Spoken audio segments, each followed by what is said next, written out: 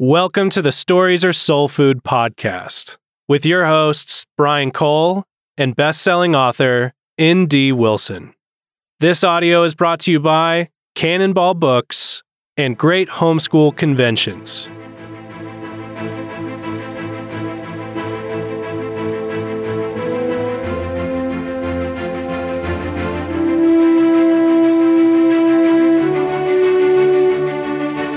Everybody, welcome to episode 11 of Stories Are Soul Food. We are here with special guest Christine Cohen, who's the author of The Winter King and hopefully some other things soon. A few other things going on. Yeah. The Winter King, of course, is a finalist in the Christie Awards for this past year. And if it doesn't win, there was fraud. It didn't win. Right. There was fraud. There was. But we all know what we would have chosen to win. Who did win? Oh, man, I can't even remember. It was a book about somebody fraudulent. No. Probably somebody some very nice person. I'm going to accuse of fraud the rest of the episode. We'll just leave it vague. I can't even think of who it was. Was that book printed in China? That's what I want to know. The book that won. Ooh, it probably was. Being as they mostly just get printed in China or Mexico. Mm-hmm. Right. Either way. Yeah. Fraudulent. Congrats, Christine, on having written a great book. Thank you. We can start with a plug for The Winter King. Yep. Pause this podcast and go order a copy now if you haven't already. Yeah. If you have daughters ages 8 to 16. As somebody who was very much a male reader growing up, or sons, it's a great book. Yeah. And it's interesting. Yeah, there's girl stuff in it, but it is very much a Till We Have Faces at the YA middle grade level. One of my biggest fans is a boy in my daughter's 4th grade class who several times when I've gone into class to give something to my daughter has held up the copy of The Winter King and shown me how many times he's read it. So fantastic. We won't tell him it's for girls. It's not. Because it's not. Because it's not. Yeah, because it's not. It is about a girl. Right. And which is why we're going to be talking about female protagonists. There's today. the theme. Cue the theme music. Yeah, cue the theme music. Female protagonists. The Winter King. Get it, read it, enjoy it. It's a great one. Should have won the Christie. We all know it did, really. We've covered the full scope of things. All right, but I wanted to start off with a question. It's kind of one of those things when you say female main characters go, what do you think of? Who are the female main characters we think of, and is actually, that good or bad? Even before we get to who, what do you think of? Start with what, then we can move to who. What do you think of when you think female protagonists, Christine? What do you mean by what? Like, I think who is easier. I know. I can handle so that. Let's start with what, and we can move to who. I know what kind of lists I think of. Reaction, like just immediate knee-jerk reaction to somebody says female protagonist. Do you think? Well, especially if someone says strong female protagonist. Yeah. What I think of is what I imagine you would get if you Googled strong female protagonist, which is pictures of women with swords. That is what we get. And maybe the sides of their head shaved. Mm-hmm. Yep. A little bit, kind of some Viking influence, for sure. Some tattoos. And then piercings. a list that says something like the 12 best kick-ass characters, right? Female characters that we love, morally gray. They say things like that. Morally gray. Mm-hmm. That's one of the things they say. Oh yeah, that is the big thing right now. I don't know if you want me to get onto this not soapbox black, not yet. white, not racial at all. It's morally gray. Zombie colored. This is zombie colored female. We got to avoid all binary black and white references. It is a big thing in the YA world right now where editors will say, give me your female characters who do bad things and don't feel bad about it. Like give me those characters who are just unequivocally obese, but still healthy. Bad. Murderous, but still likable. Yeah. Still strong. And I think that what happened was there were enough male characters that were that way. Which we would always call the anti-hero. Right. Yeah. But people were like, that's wrong. Like, why do the men get to do that? So instead of just like correcting, we said instead we're going to have women do that. As a side note, that is a huge cultural pervasive problem where men are pigs, and in frequent cases, yes. Like, okay, so men are pigs and we are angry that men are pigs. We want to be pigs also. Oh yeah, you see that is the worst possible reaction to that. I know. It's you see that in the music industry. It's like men objectified women for so long. How awful. We're going to do it to ourselves. See, like, you didn't Nicki make Minaj, me. Here we go. You didn't make me. I did it. I did it myself. Empowered. Yeah. Empowered it's so for empowered. sure. I do it, daddy. When Nate asked, what do you think of? I think that's it. I think that. It's those fake lists, right? You immediately start think propaganda. You start to think about messing with gender roles, subversion, people trying to subvert something. And you're right. There's been so many anti-hero dirtbag guy characters for so long. Why can't women be rascals too? Is sort of, I mean, that's tired, but it makes sense that it's there. And then not only that, but because they realize you can't have like the women be rascals and the men be rascals in the same story. So we'll have the women be rascals and the men be soft. Right. Like that's what you need to have is you need to have your fierce female leads and your marshmallow men. The men have all the feelings and the angst and the women are like, I kill people. I kill people and I don't feel bad about it. So morally gray. It's bizarre. Phrase of the day for me. It doesn't make sense. Morally gray. I'm going to start saying things like, I had a morally gray afternoon. Today was a little morally gray. But yeah, that's really interesting. But I think when somebody says female protagonist, I don't think good book. I just don't. That's not my reaction. But I don't think good book when somebody says male protagonist either. Right. You know, it's just like, okay, it's a book about a girl. But currently in this climate and in and out of secular publishing, it is about subversion or finding really unique standout female characters, I assume. So the traditional fairy tale framework that Chesterton talked about, where you have a normal character and then the world goes mad, that is the classic fairy tale. Is that holding true for female protagonists? Does anybody want to find a normal girl, or are they looking for the abnormal, the outliers? No, it seems like the big trend for a while, like I was saying, when you see women with swords, is that we want women to be strong. Right. So you hear the strong female protagonist. But the strength they want the women to have is a man's strength, which is like utterly insulting to women. That we're like, here you need to be the strong female character, which means you can't be female at all. You have to have all the male attributes.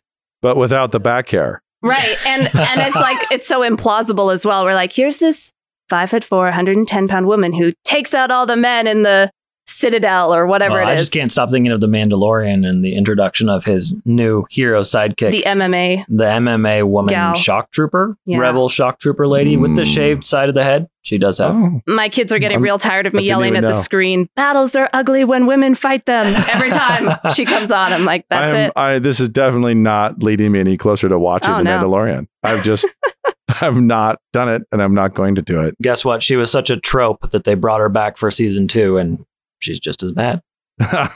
I will say that last night I watched the opening of Wonder Woman for the first time on the request of a friend. Another strong female character. Ryan, on the request of a friend telling me we needed to have a discussion about it.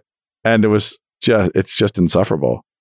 And I think that film actually becomes a little more charming later on. Right. Well, that's what I was going to say I felt like that one, my expectations are so low when it comes to female main characters that Wonder Woman surprised me almost that I had to turn it way down and turn subtitles on just to get a little more distance from it because it was like watching 20 minutes of somebody's fingernails on the chalkboard for me at the beginning. Is that when they're in their little fantasy land? Yeah. Okay, that was pretty bad. Oh, yeah. Yeah, so once she's actually in Europe, in the modern world, and there's all this anachronistic humor, I was like, okay, this is kind of funny and this is playful, but man, I couldn't deal with the beginning. It was bad, yeah. But so female protagonists, it's kind of loaded right now in our climate, and yet girls are readers. Girls are the majority of readers, and they need soul food. Per our title of this podcast, they need good food, just like the guys do. Is there a reason, and I'm sorry, Brian, we're derailing, but Christine, do you think there's a reason why it's harder for guys to read books about female protagonists? Or even should it be? Well, I mean, I feel like as evidenced by the number of guys who have come up and told me that they love The Winter King, I don't think the problem is so much with that. I mean, I think it's got to be more with maybe the way that women have approached adding like a female lead into their books. You feel like you're almost not welcome? Is that right? Well, like as a guy, I think I could try. I can track that. Yeah. So if you think that if you have a good book, a really good story is a story that's about humanity. I mean, it's about all the big themes, right? It's not about being a girl, but neither is it about being a boy. You know, it's about being, and then you are who you are. You've been cast in a particular role. So when I think of Till We Have Faces, I actually don't think female protagonist. The first thing that jumps to mind is not female protagonist, and yet it's a female protagonist. It's Orwell's struggle, like her whole her complaint against the gods, and then her sister, and that relationship rather than And same thing with Narnia. I don't think male or female. And I don't even think about the fact, I don't get right to the fact that it's pretty balanced, that he always plays with a male and a female lead, or almost always does. Adam and Eve in every book. Yeah. So I think it's going back to what you said about, like, if someone were to say, what's the book about? And they said a male protagonist, that doesn't give you any information. Nothing. But if someone says a female protagonist, that's so loaded with why'd you specify feminism, with like all these things that girl power issues. Yeah, girl power and stuff that's very much like topic driven, issue driven literature that a guy would feel kind of unwelcome in, that I feel uncomfortable in, like that people who realize like, oh, this is just a book slamming men, or at least saying women are like way better and men are dirt. Like that's something so affirming. Uninteresting. But if you were to just, like you were saying, if you think of a strong female protagonist as just a human being with wants, desires, with a flaw that needs fixing, like those types of things. And if you just honestly approach the story that way, you don't need to call them strong female protagonists. You're just being truthful to the way the world is. It's kind of funny because as well, I mean, like we're hardly cutting edge, hip, woke people. On the bleeding edge of what's current in the publishing world. And yet I would say, really tell me that it's a strong protagonist. Is the protagonist strong and I'm in or not? When I was reading Winter King, I didn't think I was reading a girl book. There's a whole bunch of girl stuff in it because the lead is female and therefore there should be. Yeah, focusing on the Winter King, if you go with Cora and you're talking about Cora, picking that she's female, yes, she is, but but it's That'd also be a like weird way for me to pitch the story. Right. Yeah. It's about a female. Right. Period. And you know. So with Cora, she starts out the story like obviously there's different ways to approach the type of female protagonist you're going to have. But with Cora, I was very much doing what Lewis does with Orwell Until We Have Faces, where she is very flawed at the beginning. I make her make very bad choices, do very bad things, and then be called to account for them. Yeah. Because I was so sick of reading stories where the girls got a pass because they were girls, or for whatever reason, because it was hard, because like all the reasons that women nowadays on Instagram give each other a pass for being awful to their kids, to their whatever, because life is hard, because this or that. It was like, no, we can't do that. You don't get to be that way. No excuses. I don't care that you've got this horrible situation and the false god and it's really cold. You still don't get to act like that. Like, I'm sorry. No excuses, Cora. It doesn't matter that it's gold. Yeah. No, that makes sense because when we're looking at Aristotle's theory about what makes a hero, and then that action, as I often don't do. I'm going to convince you, Nate, that it's worth it, because the idea of a hero making that choice that leads toward vice but doesn't arrive there, right? It's not gendered at all. If we're going to grab that's the thing I'm saying is it's kind of hilarious that this is the way it works often, is the people who are trying to be, is if somebody's colorblind, you have the same problem. Somebody's racially colorblind. They're not prejudiced at all. That's no longer chic. Like, no, you need to be hyper aware. And that's where we are now with female protagonists as well, is it has to be hyper female, especially female, topically female, trend-based female issues of the day. But does it really? Because they don't even know what it means to be female anymore, right? No, but that's part of the spiral. I think. Okay. Yeah. So what I mean is like we could be in a place where, we think that God created man and woman and with very specific roles and skills and callings, and yet tell me a good story. And if you tell me a good story about a female protagonist and it's a classic story and it's tapping into something that's fundamentally human, then it is a great story and it's for both genders to read, and it can feed the souls of both and the imaginations of both, which is weird that we're in that place. And I think that the caricature of people like us, people who take the Bible seriously, would be that we would want books for girls and books for boys. And we'd be trying to like affirm toxic masculinity and only write books about girls in long dresses who bake. Although, man, if you wrote a story about a girl in a long dress who loved baking right now, that'd be pretty subversive. Is that a writing prompt? That'd be pretty subversive in our culture right now. Especially if she was really good with a handgun or a sword. She baked them into the loaves of bread. Yeah. Yeah. But so the story has to be different. It can't be the same story, but you could write the Harry Potter series and it could have been about a girl. That could have been a female protagonist. Right. So, yeah. I mean, or like if you think of like scriptural women, the women of the Bible, you have, I don't know, I can think of Jael and Deborah, who are And Esther. Yeah. fighter-esque. Well, I'm thinking of specifically the ones who maybe like, Jael kills with a tent peg, Overt. Deborah, like Yeah. overtly maybe more militant. But the rest of them, there are so many women in the Bible who are strong in very feminine ways. Like you were saying, Esther, you've got Ruth, Mary. you have Mary. Yeah. And what I think that one of the unifying themes for them is that they are all so brave. Like they are unflinchingly brave. Rahab, they're acting within the story they've been given with the skill set they've been given. So many of them are shrewd and They have to be because they're playing with a different skill set and a different vulnerability. right. And Yeah. and that's the thing that I find so fascinating about the women in scripture, and that I think that we, especially women writers, need to tap into more, is looking at how very different so many of them are, but how very strong, I guess, they are as well. So I think that's a great insight. And I think as I scroll through, we're getting to your other question, the one you're trying to get to, the who. Well, But as I scroll through classic books and like Narnia, and I think could you take that story and tell a story about a little boy who finds Narnia instead of Lucy? Could it have been a little boy and his big sister is, sucked into the orbit of the White Witch and lies and plays the role of Edmund? Absolutely, you could. And because the framework, the architecture of the story and the issues of brokenness and betrayal and restoration are all the same. But it'd have to be handled differently, and it's differently loaded. A little girl betrayed by her big brother is definitely a little more fraught than a little boy by his big sister, but it's just as emotional. It's like the emotional freight is just as present. But I think about if we move to your question now, Brian, if we finally get there after circling around it, we'll pretend like we are at the ground level and dealing with all the philosophical questions first. The who, as one does. Specific female protagonists. Do you want to start with good ones or bad ones or just ones?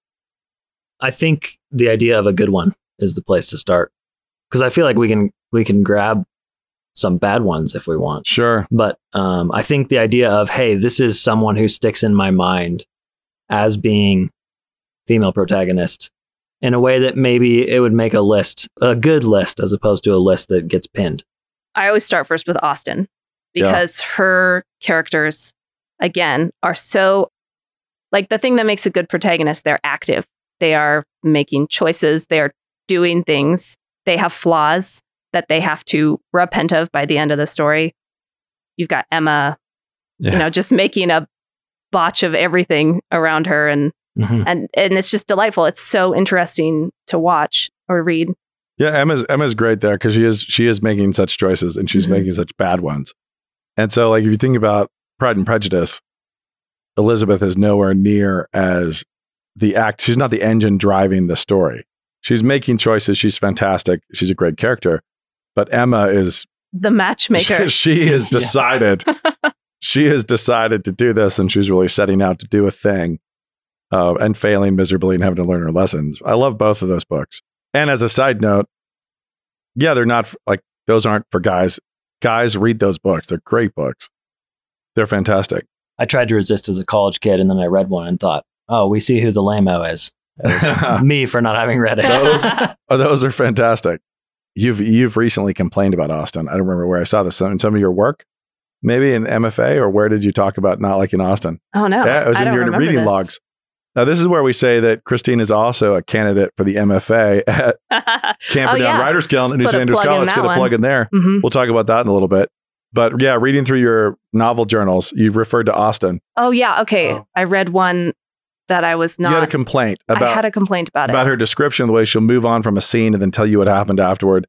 I agree with you completely. I share your complaints absolutely. Which is not to say that Austen was a towering genius. Oh, I think it was persuasion. Yeah. Which we were waiting for the main characters to have like a moment of reconciliation at the end. and she told us it happened without showing us the scene. She does the same thing in Pride and and Prejudice. I thought, why? The finale. Like, we've been waiting. Yeah. So the big thing at the end, the big denouement Mhm. of Pride and Prejudice is off screen, and it shouldn't be. Yeah. And that was a mistake. She should actually write that dialogue, but I understand what she was doing. That's why they moved it to the rain, right? It was but she had scruples, and it was indiscreet to sort of be there for that level of passion, I think. So she was, Yeah. but at the same time, it's not to criticize her because the medium was still being explored and discovered and invented by people like her. So it's, it's like complaining about early filmmakers, Oh, I've got another one. Yeah. Sophie, Howl's Moving Castle. Hmm. She's one I really enjoyed. She's great. She's a good one. And I wanted to move it children specific because we could talk Yeah, adult yeah. literary fiction, but Right. There's more in adult. yeah. Well, that's probably not true. There's more that I know of in adult. That's different. I was thinking of Alice in Wonderland or Dorothy and the Wizard of Oz, Right. like Mhm. classic female. But again, even calling them female protagonists does that whole problem where like, why would you say that? They're just Right. a classic kids book and the main character is Alice. So I've got this idea for a story where there's a female protagonist who meets a female spider who writes messages about a pig in the spider web. You go to Charlotte's Web. It's like, it's a girl. Doesn't matter that the pig is a boy. Right. But Charlotte's Web is genius. Yeah. Mhm. But just like Phantom Tollbooth it's not essential that it's a male protagonist. Right. Like that could be a female protagonist. Yeah. Charlotte's Web is great, and it's great that she's a girl. And I don't know anybody who ever thought that was a book for girls. Yeah. E.B. White would be rolling over in his grave as us Right. talking about it as a female protagonist book. Okay, so a lot of these are younger, Yeah, that's Right. young. but when you move into like, I guess young adult is still a pretty new category in terms of publishing. But like when I was trying to think through what are books written for that 13 to 16, 17, the age range that your wife frequently texts me and is like, have you read anything worth giving to my girls? That was where I was coming up short. I hate that Katniss has somehow taken over the entire genre as this is what a female protagonist, like as far as cardboard characters go. Well, it could be worse. She could be Bella Oh, from Twilight. that's Mm. true. Even Is that more. worse? I guess I it mean, really, depends. let's- Yeah. Which one gets the worst star? I mean, Katniss does for her actions. Bella does for just being a paper cutout of Yeah. a person that you're Completely supposed to put your own Dominated by face her own onto. emotions. Are we allowed to talk about Twilight if we haven't read it? And never will. I read the first one, so I can talk Okay, about you can it. talk about Bella. I cannot. She has no personality because you're meant to cut out your own face and paste it onto her. Mm. As a woman, you're reading it, or a girl. But okay, so that's an insult. But that's kind of the goal for any author with a protagonist. And that's the reason why you're trying to write a pretty normal kid, but who's a little just a little different, unique enough that people like them and are drawn to them and are understandable and relatable enough that they can connect with that character. They can understand and relate to that character. It's not the same, I guess, as pasting your face on that Right. character. Well, what I mean with Bella is that she doesn't have a personality. Like Okay. that's the point of her is She's that a vacuum. she's- Nature abhors a she's vacuum. nervous. She doesn't like to talk. She's clumsy. She I don't remember a description of her, but it was probably unflattering because it was in first person. I she read just- enough excerpts to know that the vampire sparkles. Bella doesn't sparkle. Not until she turns I'm actually into not a even sure vampire. if her name is Bella. Now that I'm saying that, Oh, doesn't- it's like, I hope it's not. That'd be even That better. would be pretty If we good. talked, if we talked about No, I mean she's just an emotional sort of emoter, the nonstop emoter. If that's all it is just emotion. no personality, just ooze. Yeah, exactly. So if you could feel something negative in a scene, that character will feel it. I would like to take a note though, real quick, and say this is a podcast about stories, and we're not sure whether that's the name of the protagonist of Twilight. That's right there. Those are our bona fides. That Yes. we don't know. And I honestly mean that. Like, we're pure. We've been kept away from the taint of knowing. And we'll probably have people who are mad at us who have found some religious themes in the Twilight Ooh. series. Well, So be it. vampires It's are Christine's resurrection. fault. Yeah, it's No. Christine's fault. They are. I told you this would be a spicy episode coming in hot. So, So do you think Katniss Katniss is she worse, Nate? no, I don't think so. I think that Katniss again, I haven't read Twilight, but But based on Christine's description, I don't think that Katniss is worse. I would say that Katniss is better. Katniss has more desire, more drive, more active decision making than it sounds like the woman we refer to as Bella has in that series. The protagonist. the female protagonist, the female of that series. protagonist of the Twilight series. Yeah. But I think it's the comment about she's empty so you can stick your face on her makes a lot of sense. It makes a lot of sense of the success of the books as well. You know, like that's a weird wish fulfillment, and the marketing around those books was so heavily driven by which team you were on in terms of which guy should win her. Or, you know, it's like, and if you are placing the readers in a place where they're highly desired by immortals and the whole thing is a triangle, which immortal will win you? Yeah, that's a strong cocktail. And I think that actually is also part of why men, or I guess teenage boys, are not going to go to a lot of the YA shelves that are primarily aimed specifically at women, is because they are written by 20 to 30-year-olds. They are actually read, my former agent was telling me, by 20 to 30-year-olds who are doing the very wish fulfillment we were talking about. Like they are wanting to write a story in which they could see themselves as the hot 17-year-old with the love triangle. Okay, so you mean books for the 13 to 20 age range are written by the decade after? Yeah. Yeah. And read by the decade after. And marketed to the decade after. It's an odd thing, and it's something I've even seen. I was told this years ago. I was told this about even middle grade. Oh, yeah. And it's 80. They said 85% or so at that moment of readers were adults. So at this point, we're not writing to children to give them a good story. We're writing to this echo chamber who's all like, "Oh, I loved how hot the two guys were in your story." Like, it's just the weirdest thing. Zoinks. Yeah. Which is a technical term, meaning indicating alarm. Okay. So as far as it goes, Katniss really is going to define things. Are we allowed to branch out into female characters in general, or can we? I think we should. We should go broader. Because what do you think, Christine? What do you think of Tolkien's female characters? There have been a lot of complaints over the various decades that he doesn't have enough, or he draws them inadequately. Yeah, the screenwriter said that the masculine energy of the books was so strong that they had to add elf characters. Oh yeah. Female elf characters, etc., to help off. And they said they didn't have a problem with the original, just the masculine energy was too strong. Yeah. So, okay, I'm you know what happens shuffling through. The masculine energy is too strong. I don't know. Wait, we really don't. In a movie? Apparently it becomes a classic that lasts for all time. Yes, apparently. Well, okay, so when I think of female protagonists or female characters in Tolkien, like the one that stands out is Éowyn. And she has one of the best character arcs ever. And she is full of longing and desire at the beginning. She wants to be a shield maiden. She's rotting. She's in a cage. That's what she fears, is this cage that she's in. She doesn't understand why she can't go and defend Rohan like her brother. And so she does it. She goes out to the battlefield and she is triumphant in one sense and then completely wounded in another, and has to go and heal, and not only heal physically, but heal emotionally, from deal with all this longing and turn away from it and become a healer herself.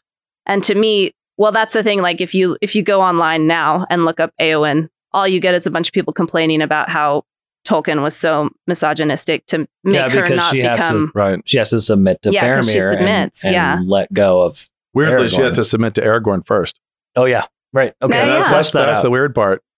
It's like and that's less about gender and more about kingship. Mm-hmm.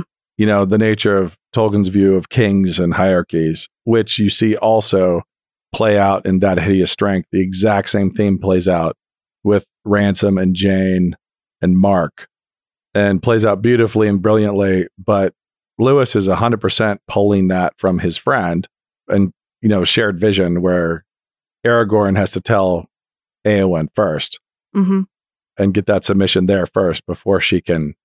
Yeah, so talk what you mean about that idea of submission, because I have a feeling everyone's going to hear it and immediately think, wait, what are you saying? Is this some sort of basically the gist is that everyone exists in hierarchy. Everyone. Every last person exists in hierarchies, and they are submitting up the chain every single character is in submission. And then down the chain, they also have to discover the themes that both Tolkien and Lewis explored, that the kingdom exists not for the king, but to be served by the king. The king exists for the kingdom. So the one in authority exists solely to live on behalf of those who submit to him. And on down, we see this with moms, right? We see this with mothers where they can feel like, man, I'm sacrificing all day. And that's because they are. That's their role. The kids are in submission to the mother, and yet the mother is constantly sacrificing herself and serving. And you go up the chain, for both Lewis and Tolkien, they'd move up the chain and say that the wife exists in submission, this type of submission, up the chain to the husband, who then exists to die for her. Just like the mom exists to lay herself down for those who are under her authority, so he exists to lay himself down for her. But then up the chain there, he has those he has to be in submission to. And so what we see with both Lewis and Tolkien, they play that out, and it's very medieval.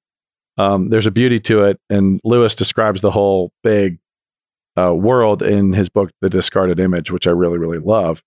Everything exists when it's functioning rightly in a state of love and submission. So love, sacrifice, and submission.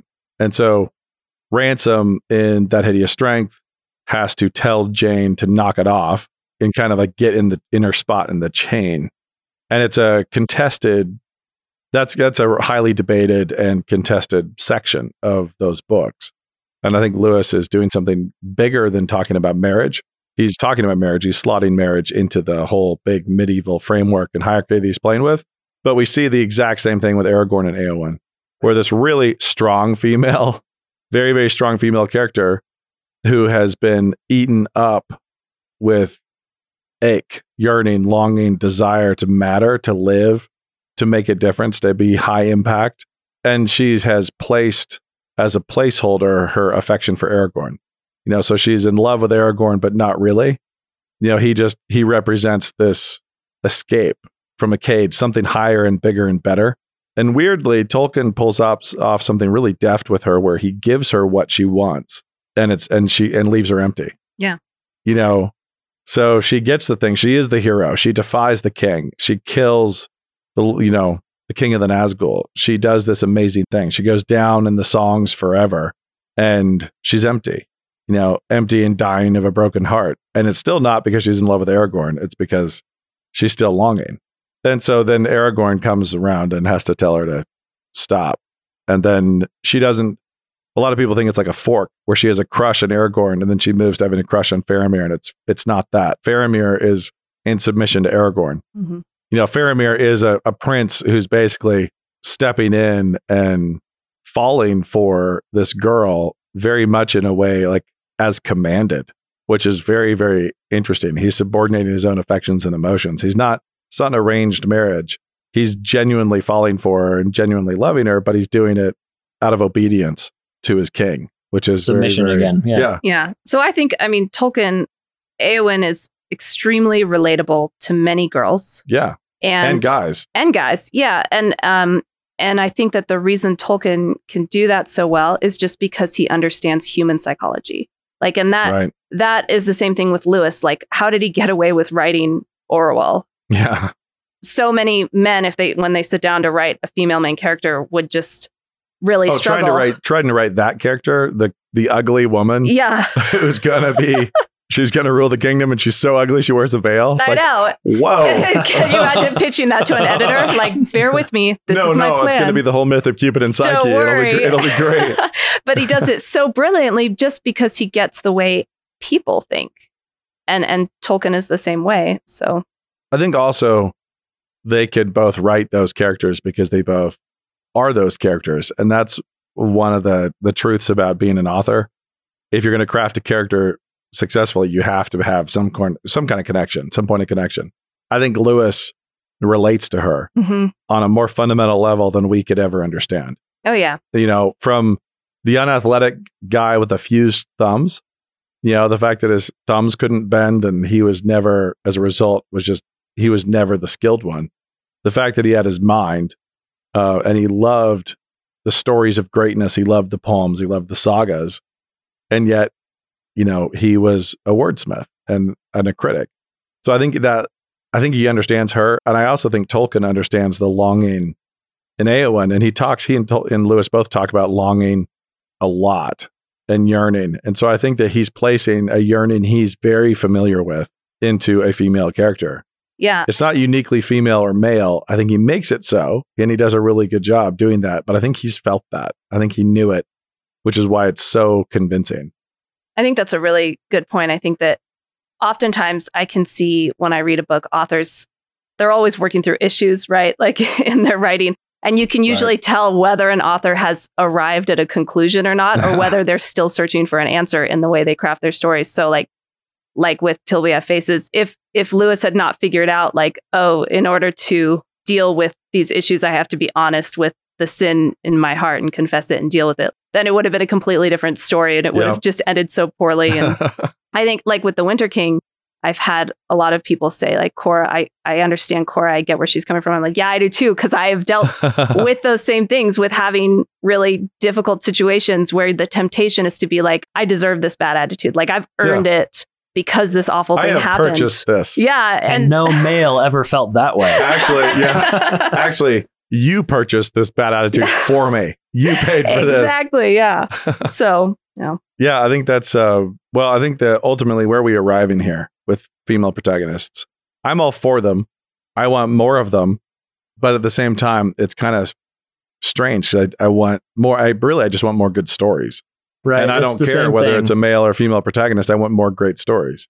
And that's, I think I don't have any mission to, I plan to write many more books, Lord willing. I don't have any mission to be I'm writing strong female characters, but I will probably always write female leads because I am a woman, because that's what comes easiest to me. And because I do think that there are a lot of, like I was saying, that 13 to 18-year-old reader who's thinking, what do I pick up has a girl as the lead that's good, that's well written. And I think there are so many lies in our society geared at women right now, at girls who are growing up into hey, you don't have to take responsibility for your actions. So many lies by girls, for girls. By girls, for girls. Again, half of Instagram. Half? You don't have to take 3/4. 80%. You don't have to take responsibility for your actions. You don't have to submit to anyone. You can be the boss lady at work and not have any babies and you'll be totally fulfilled. There are so many idols that need to be toppled. And I think you can do those really well through fiction. So why not talk about raising daughters here? Because this is actually, it's very much the same thing. You have a bunch of daughters there, Brian. A big fat 0. So I'll be quiet for a bit and hear what you guys say. But it's when I want to give books to my kids that make them better and stronger. One of the big misconceptions I think about the history of Christianity and the nature of femininity in scripture and in history, what you said earlier about the female characters in scripture being so very brave, so very courageous and having to be. There's a weird lie / heresy that exists floating out there as a slander towards Christians, but also in weird corners of Christendom, that women should be docile, right? They should be flat. They should be Bella in Twilight. They should be just a receptacle. It's that's it. They're a servant. They're just subordinate. They should be empty of thoughts. That's terrible. And unfortunately, the weird thing is that when you talk about the lies on Instagram, a lot of the female Instagram, the poor little sad world is powered by emptiness. So they're fulfilling the stereotype in a really sad way. But I want my daughters, and I have 3 of them, to be terrifying to, to guys. I want them to be intimidating. I want them to be terrifying. I want them to be strong female protagonists. So you want them to be courageous. You want them to be brave, but you don't want them to be full of loathing and resentment for who they are and their own femininity.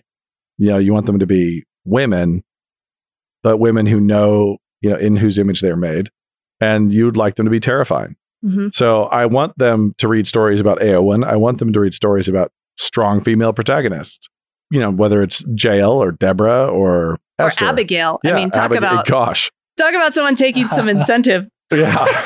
But it's so it is weird how in Christian circles people can really want their kids above all else to be well behaved. Mm-hmm. And well behaved boys look one way and well behaved girls look another.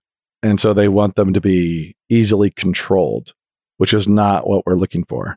I don't want any of their spirits to be broken at all. I want them to be quite terrifying, ungovernable to the wrong people. Well, and I think that where the difficulty lies is that you see the bumper stickers like well-behaved women seldom make history. And what they're talking about there is like not at all what necessarily what we're talking about. No. And so that's where it comes down to. Although we're getting there in our culture. Yeah, it's true. Where you're trying to show to your daughters, yes, you need to be principled. You need to stand up for what is right. You need to be brave and courageous and want things and seek for things as long as it is always with an attitude of open-handedness to God and gratitude and thankfulness. Because I think so much of that idea of the like well-behaved woman is coming from a place of like, well, things were so awful for women up until the 20th century. And now we're finally seeing some liberation and let's go see them like break glass ceilings. And it's not at all coming from any sort of place of thankfulness. It's coming from a grasping greed, a desire to like one up men. And so I think that that's where, showing them that balance of like, you should be looking at what God has given you, the circumstances you are placed in, and attack that with the ferocity that the Lord has given you. Yeah. And I want my sons to fear God and no man. And I want my daughters to fear God and no man. Right. Like that's it. So back to the Lewis Tolkien submission hierarchy, the stack. When a woman gets married, you don't want her to be easily governable by just men in general. If she stands and takes a vow to love, cherish, honor, and obey up front, she should mean that. And she should mean that. But ultimately, she's submitting to God. She's submitting to God and she's not being forced into any kind of submission. Then any kind of forced submission is broken. So voluntary submission, the husband should be voluntarily submitting his life and submitting up the chain, and everybody's laying their lives down. But I don't want stories about docile girls. Right. I want stories about courageous girls. Because that in no way prepares them for motherhood, which is one of the most terrifying and difficult blessings ever. It is chores blessings. Blessings. It's so, and that's something I talk to my daughters about a lot, is like, this is really hard work mentally, physically, spiritually, and you need to be tough in order to do it. And that's glorious. Yeah, I think so. The courageous, the last thing I'm looking for is, and I don't mean to back end an entire genre, which probably has some towering, glorious examples, but I don't want teen Amish romance. That's not what I'm looking for.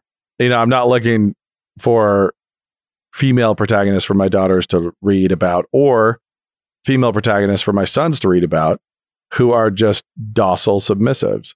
Like I love the Éowyn character, but I also love Woodhouse, which is not for children at all, but all my kids read him because I love what Spitfires his female characters are. Mm-hmm. It's one of those things where they are Spitfires. They are not just subordinate. Right.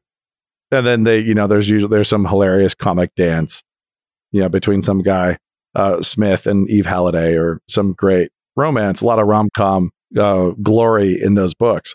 But there's just so many ditches in this particular discussion, so many misconceptions about women.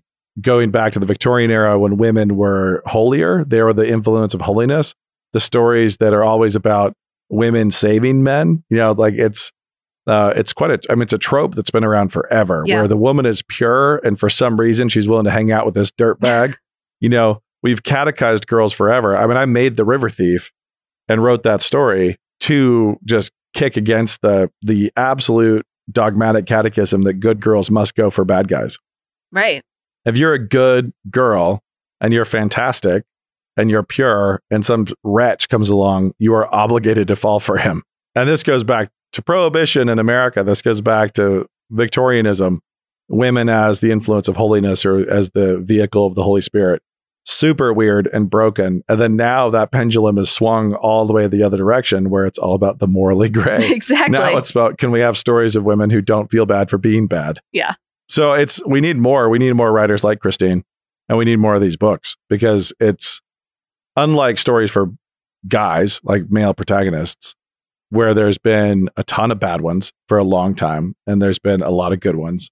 It just feels like there's just not as many. There's not a wide river of healthy ones. And if you go farther back, they don't get healthier. They just get weirder. Right?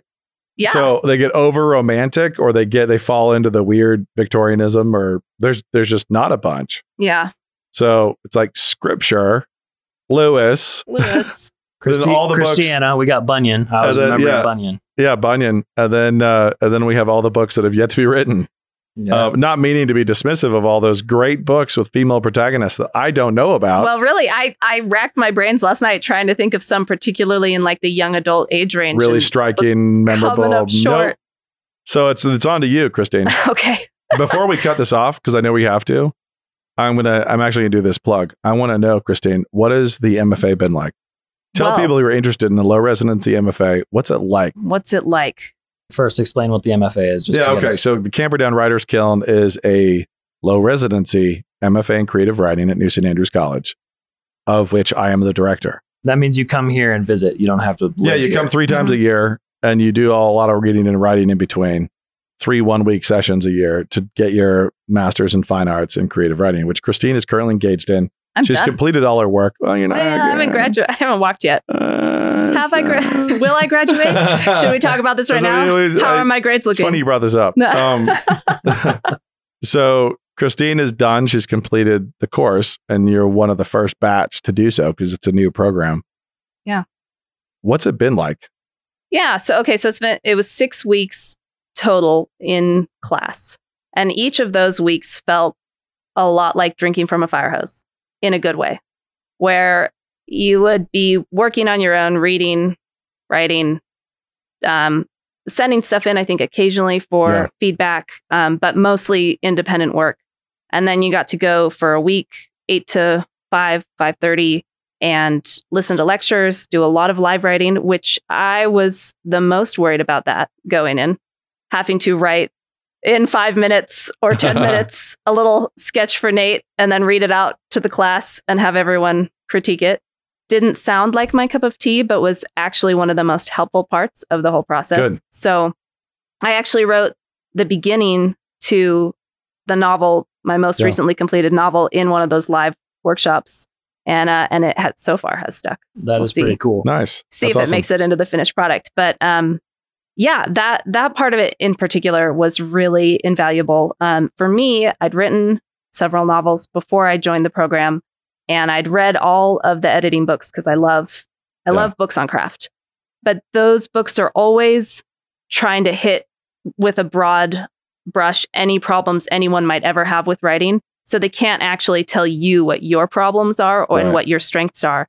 And so for this program to be able to come in and have Nate, Aaron, Jess say, this is what you're good at, this is what you need to work on specifically, and then be able to see how I improve through the couple years was just fantastic. It was great.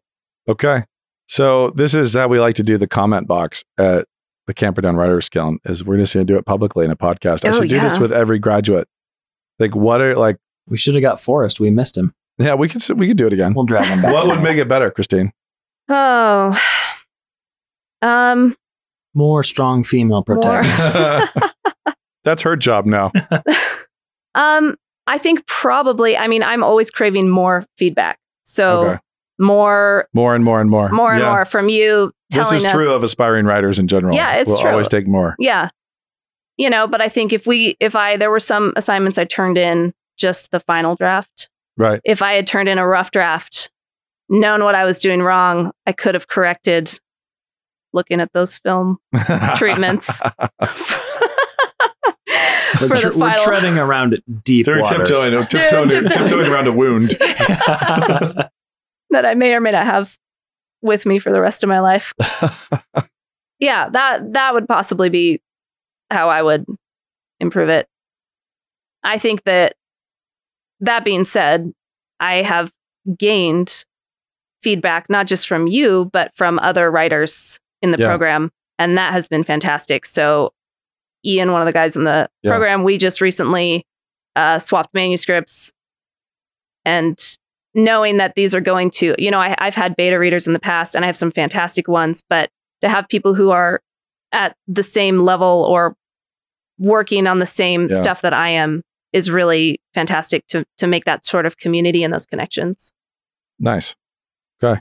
So since it's a young program, I'm actually always thinking about what else we need to be adding or doing, and whether or not it is in fact a good experience. Got to make sure it actually is. So the goal for the MFA is not to create people who have graduate degrees and don't write. Yeah. We want to try to generate more stories. The mission is more stories. Stories are soul food, more stories, which means more storytellers.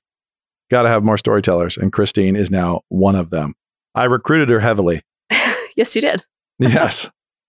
Yeah, I pursued her. I'm glad I did. And we can't quite claim Winter King because you were already so far down the track on Winter King. Mm-hmm. But the manuscripts you have forthcoming, I think we've got some fingerprints on. Mm-hmm. Yeah. So, and Winter King was already good. So people can read Winter King and wait for your next books and see if Camperdown made you better or worse. Which way did the influence go? To your last question, I know we have to probably ditch. Right, Brian? Are we out of time? I think we're about out of time. Okay. The last question for you, Christine. Are you ever going to write male protagonists? I know your manuscripts are all female right now. Yeah. I see if I say no, then what'll happen. No wrong answer. I'll say no, and then what'll happen is a year from now, I'll be like, I've got this great idea. And I'll read it and I'll say, this is a girl, Christine. Just change the name. I have no plans to, because I think the legwork on that for me would be so much steeper than writing a female protagonist. And it's already hard to write a novel. Why would I make it that much harder on myself? So when writing a novel is easy and you need to raise the bar a little bit. Which I do not think it will ever be. I don't know. You've written many more books than I have. Has Still it gotten, not easy. Yeah, I was going to say.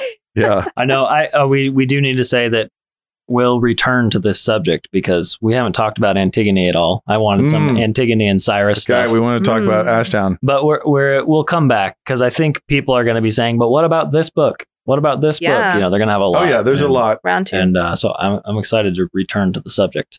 No, we won't. We're done. We closed it. We don't care how many comments. Maybe this will stop all the comments. Yeah. We don't care. We have said all there is to say about female protagonists. Done. There's nothing more. Okay. Actually, we talk about whatever Brian wants to talk about. So that means it's going to come up again. I know. Maybe Lady Macbeth. Maybe we could talk about anti-heroine. Yikes.